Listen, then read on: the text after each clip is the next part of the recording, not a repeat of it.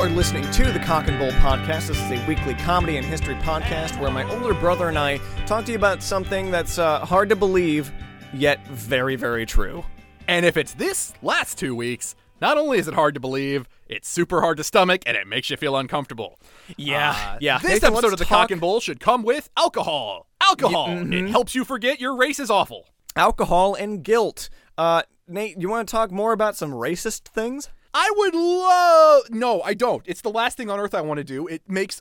everything about me is on edge. I am convinced that in the intervening time between the last episode and this episode that people have come to my house and explained to me why I am wrong and why I should die. But I'm trying my best over here, damn it. We are trying to be the moral crusaders of the podcasting realm. Yeah, yeah, I'm sure there's not somebody doing that better than us. But no, we're just trying to be better, and if 50 of you get better with us, jump on. So, last week... we talked about the origin story of racism. Not really, but we talked about the origin of a very, very common stereotype. Go back and listen to the last episode. You're going to need it for this one.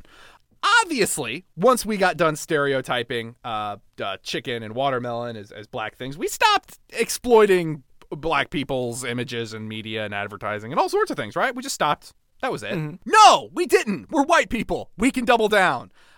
So advertising in general is always problematic. I don't care who you are. Have you watched Mad Men? Oh my God. The whole art of it is convincing people to buy shit they don't need for reasons that they don't understand. That whole enterprise should be fucking burned to the ground. I've taken classes on it. It's super immoral, and they teach you that on day one. They're like, you're not going to like this if you have a heart. All right, let's go. Yay! That and sales. Both should die in a fire. All right. But that being said, this episode is not about that. This episode is about America's favorite couple. Ooh. This episode is about Aunt Jemima and Uncle Ben. Oh, God, please. Okay, no, emergency brakes. Emergency brakes. Throw it in reverse. Back up. We're going... Oh, the cliff. The cliff is there. I can see it. Oh, no. We're going over it. Oh, it crashed. Oh, it's burned. Oh, it's all on fire. It's a fiery inferno, but I'm still alive. And the seatbelt's stuck. I'm trying to cut it, but oh, no. Oh, my hand is singed on this molten knife. It's melted to you. No. All right, well, Nathan, as I agonizingly burn to death, why don't you tell me about our favorite syrup and rice people? Yay! So, here's the thing. Once they figured out after in the last episode, handoff again, that, oh man, if you like use this degrading image of black people to sell stuff to white people, they will eat it up. Because if there is one thing white people love, it's feeling superior about stuff. Because obviously when you're marketing stuff back in Reconstruction times and even moving forward, for a long period of our history, you're not marketing it to the black community. You're using black people to market to the white community. And why would you do that? Well, I don't know, actually. Can you tell me? Yeah, it's a good point, right? Because think about it. When you see Aunt Jemima and Uncle Ben, that's not... Who is that for? Is it... Why white people hate black people, right? That's why we enslaved them. I mean, that's a loaded hyperbolic sentence, but I guess I don't... What is it? Why? So we loved them and enslaved them? No, that's right. We went over this last time. Again, last episode. Come on back, guys. Paternalism. You felt like we were protecting people, but that still doesn't explain why you have an older black woman and an older black gentleman, and that's a thing that sells rice and pancakes to white people. Is it why the fuck are their names reference to the... Is it a reference to the house slave?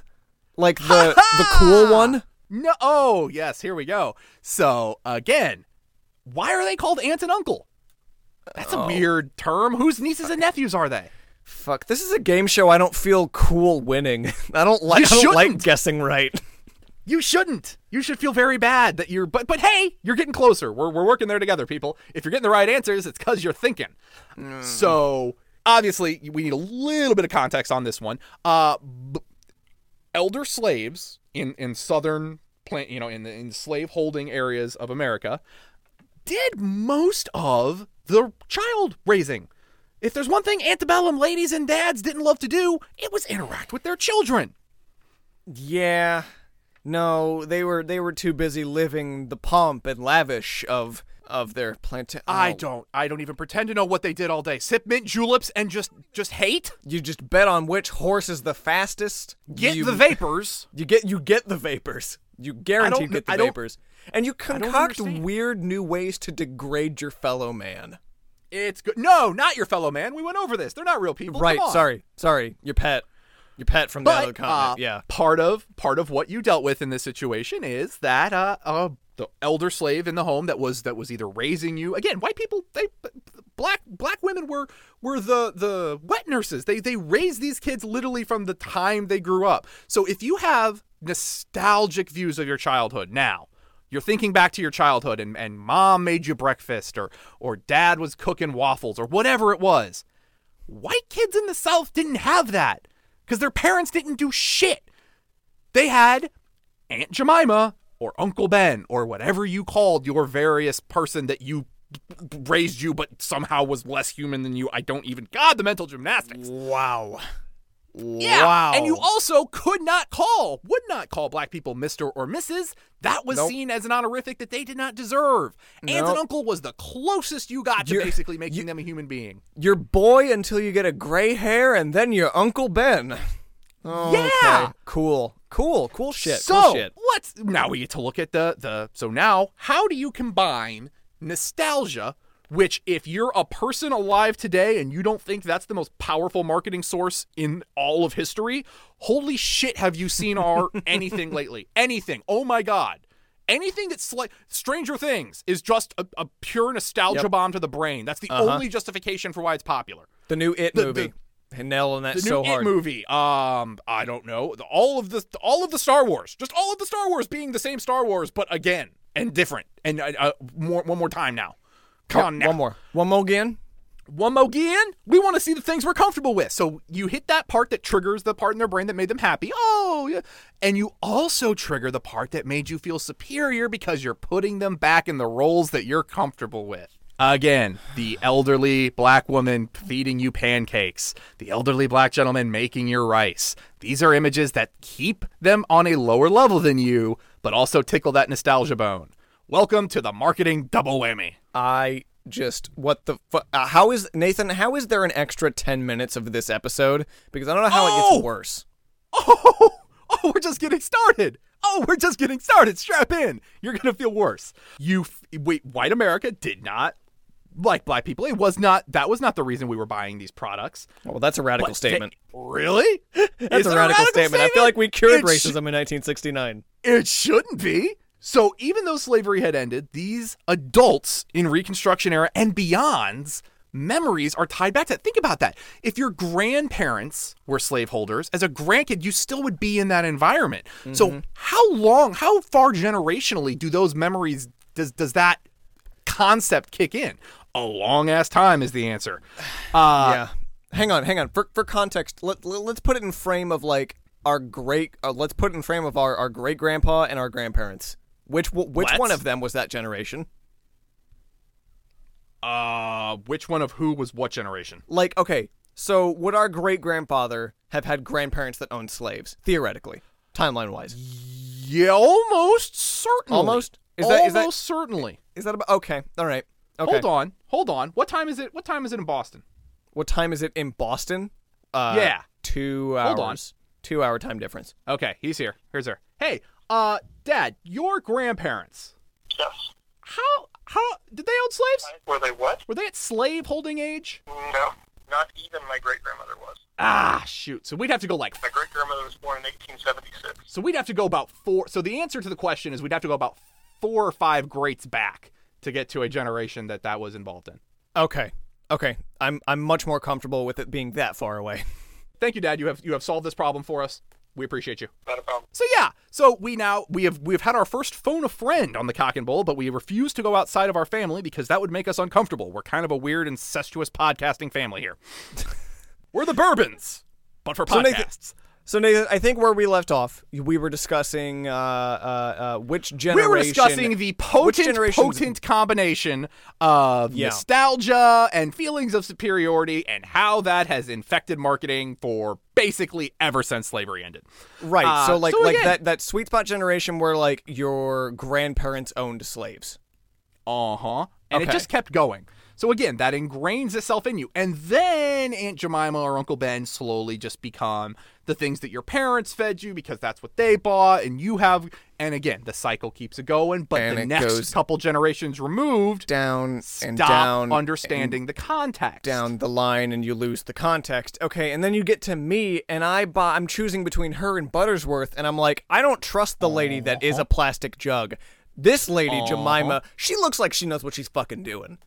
She looks like she's got a primo syrup recipe and I'm on it. And again, so when these companies that make billions, and don't get it twisted, billions of dollars off of these brands go and modernize the look so that it's not quite as so that oh no, we wouldn't want to be tying back to that racist imagery. We're going to update how they look. And if you look at Aunt Jemima when it first came out and now, God, yeah, no. they made it look obviously not Walt Disney 1920s era racist, but Jesus that doesn't Christ, I'm mean looking that at the one of these.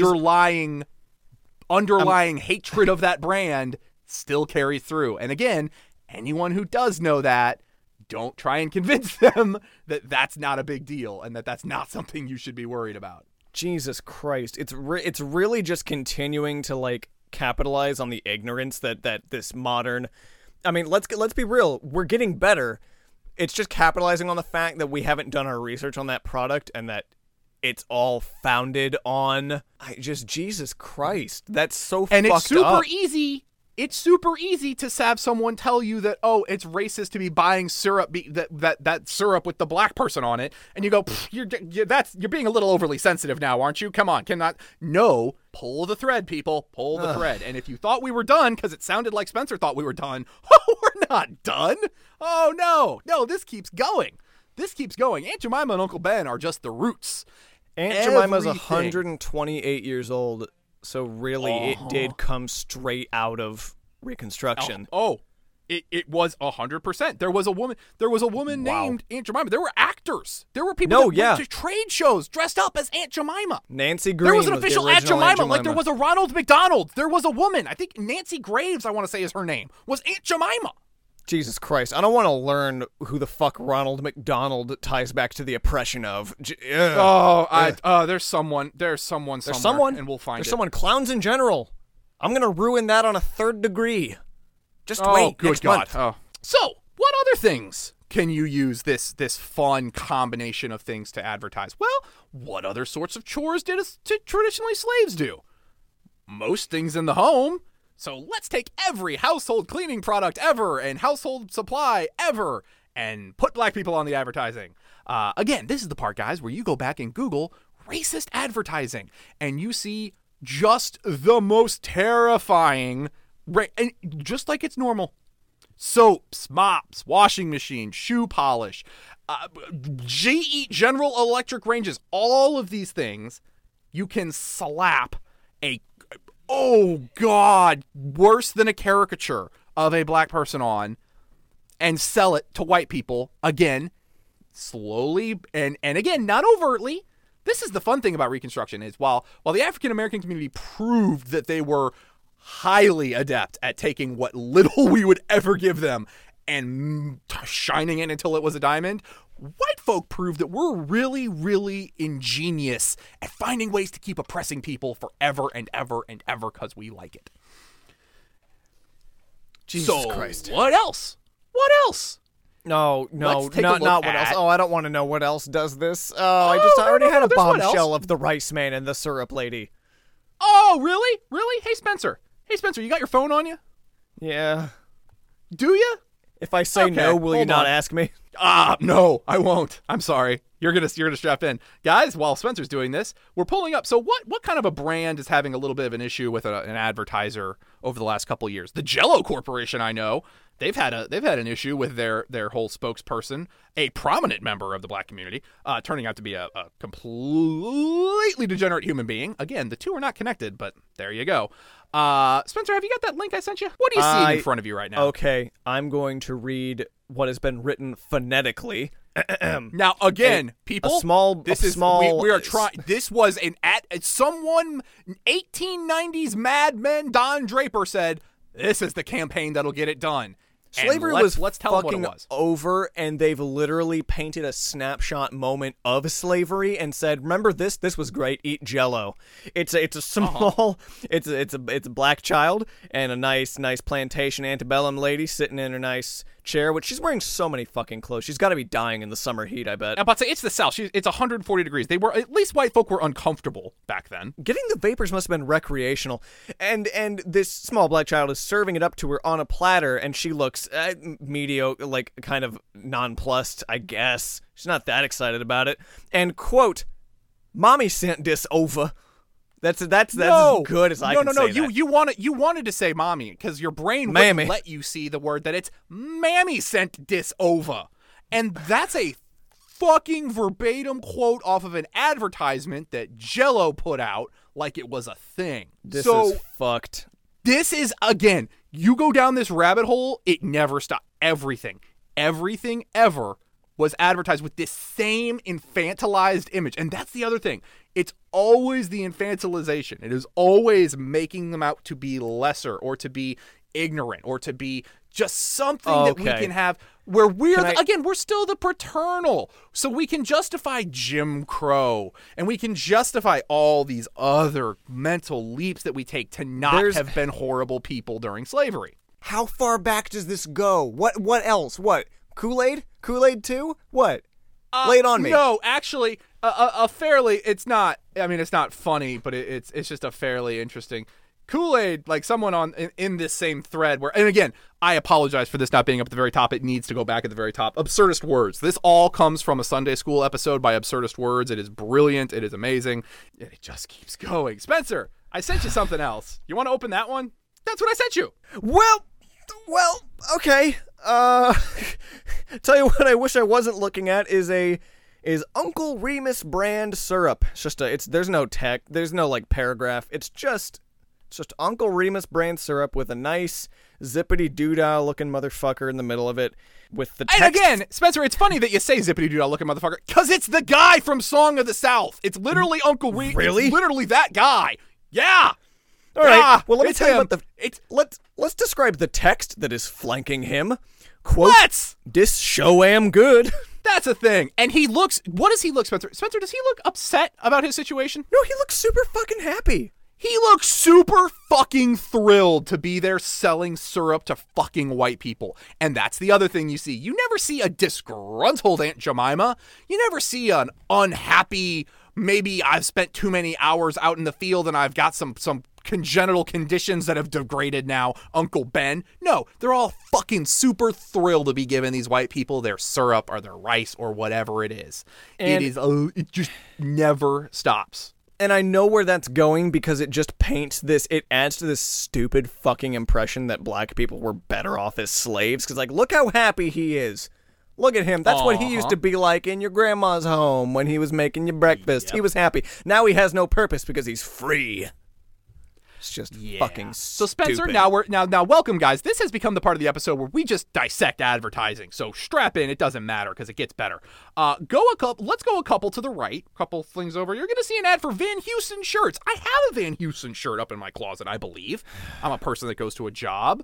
Yeah, that's what we're looking and this at. Is by the way, all of these images, there are links to them in the description.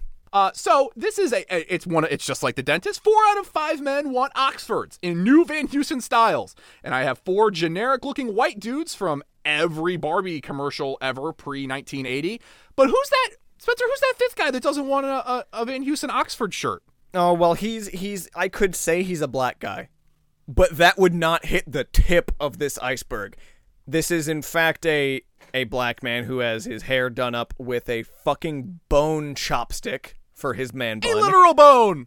Literally bone. like he's Fred goddamn Flintstone. He's got a big old golden hoop through his nose. He's got a big old, like, I would assume lion tooth necklace. He's got tribal tattoos, and he looks really fucking angry.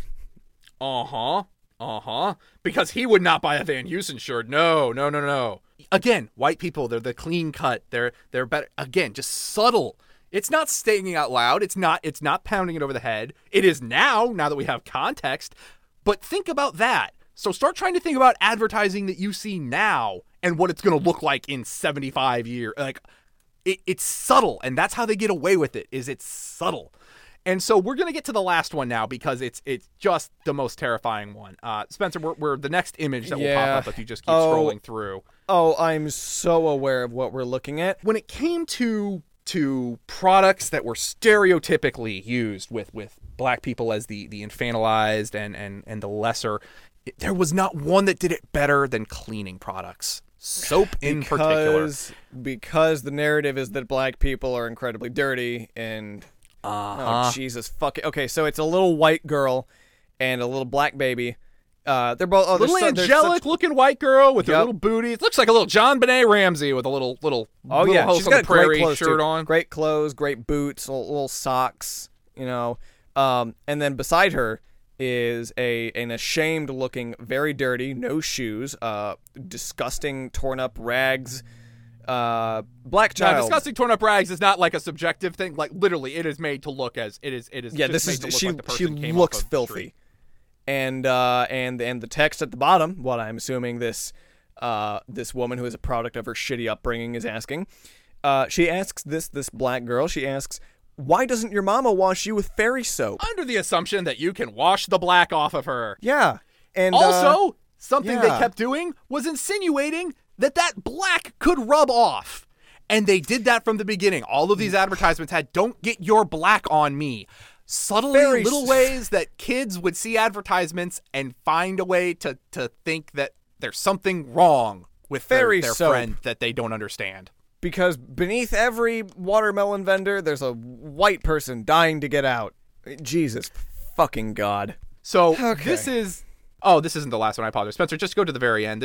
We can't make this the photo, but just go to the very, very end. I guess it's actually like 3 from the end. It's the one with the watermelon. Holy you gotta go. shit. Yeah. What is that? That's a word that we're not saying it. You can go look it up for yourself.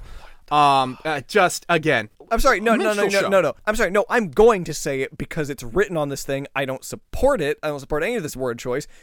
Eat seeds and all. Pickaninny freeze. Pal And again, for your palate. The concept of saying that, it's not a big deal. It's not a big deal. Like, the compendium, the all of this stacked on top of itself.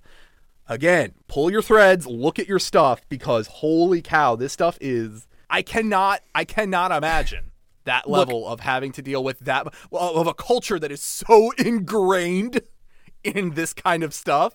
And then trying to assume that things will be okay and that everything's equal and that we've gotten past racism. Like, no, we haven't. You can call all this research and all of this anger. I've obviously been very upset by the shit that I've seen here. You can call this outrage culture all you want, for better or for worse, whatever connotation that term has for you. You can call it outrage culture.